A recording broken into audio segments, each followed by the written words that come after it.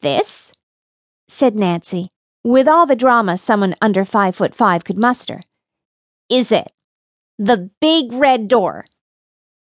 I politely pretended to take a moment to admire it. Mom didn't raise me that badly. But in truth, Nancy hadn't given me a minute to deal with the whole train/death/afterlife issue. Sure, I heard her when she said that if we were going to find my murderer, we didn't have time to waste, but I was too thrown to take it in. What felt like seconds ago, I was standing on the subway platform.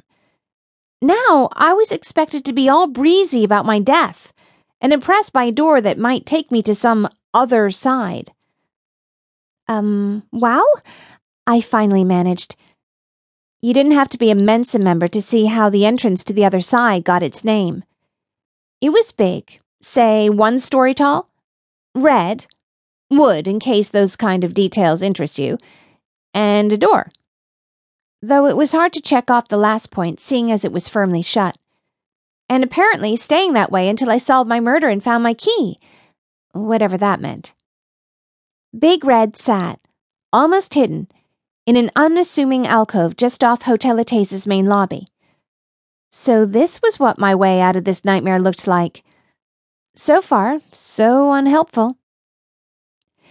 Run me through how it works again? I turned to Nancy and tried to look super interested.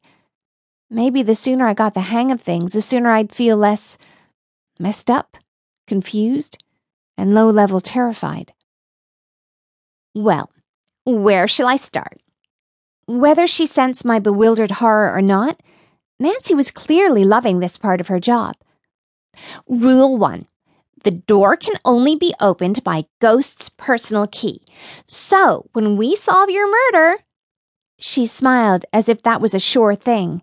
Like getting your period on the day of an important swim meet, or your mobile battery dying just as the guy you like finally calls. You'll get your key, put it in the door, and whoosh, off you go to the other side. Whoosh. Just the sort of noise I imagined the entrance to the next world making. Finally, Nancy sensed my lack of okay. We have no idea how long it's been here, she said, desperately trying to get me involved. It could have been around for hundreds or thousands of years in some form or other. After all, kids must have been murdered in New York ever since time began. Nancy took a second.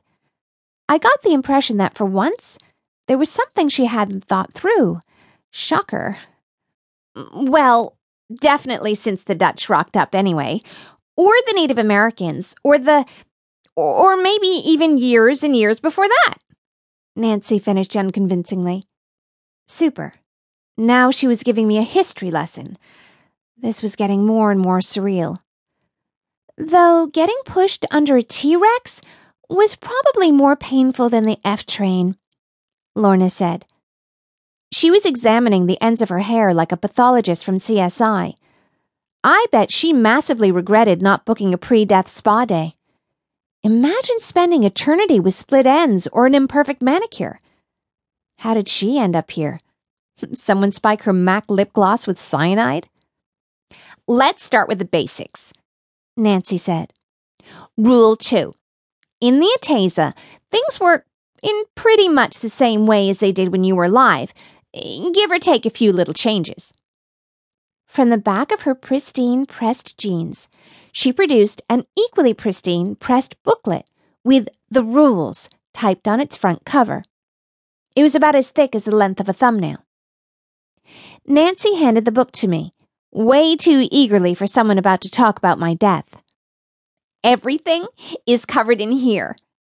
She smiled encouragingly. But obviously, it's my job to talk you through things too. Lorna groaned. As the Ateza exists in what we assume to be a kind of limbo, you interact with everything in here as you did when you were living. I looked at Nancy blankly. Nancy sighed. I wasn't catching on as fast as she'd hoped. In other words, in here, you act like you did when you were alive. So you can open this curtain, use the elevator, move these pieces of paper.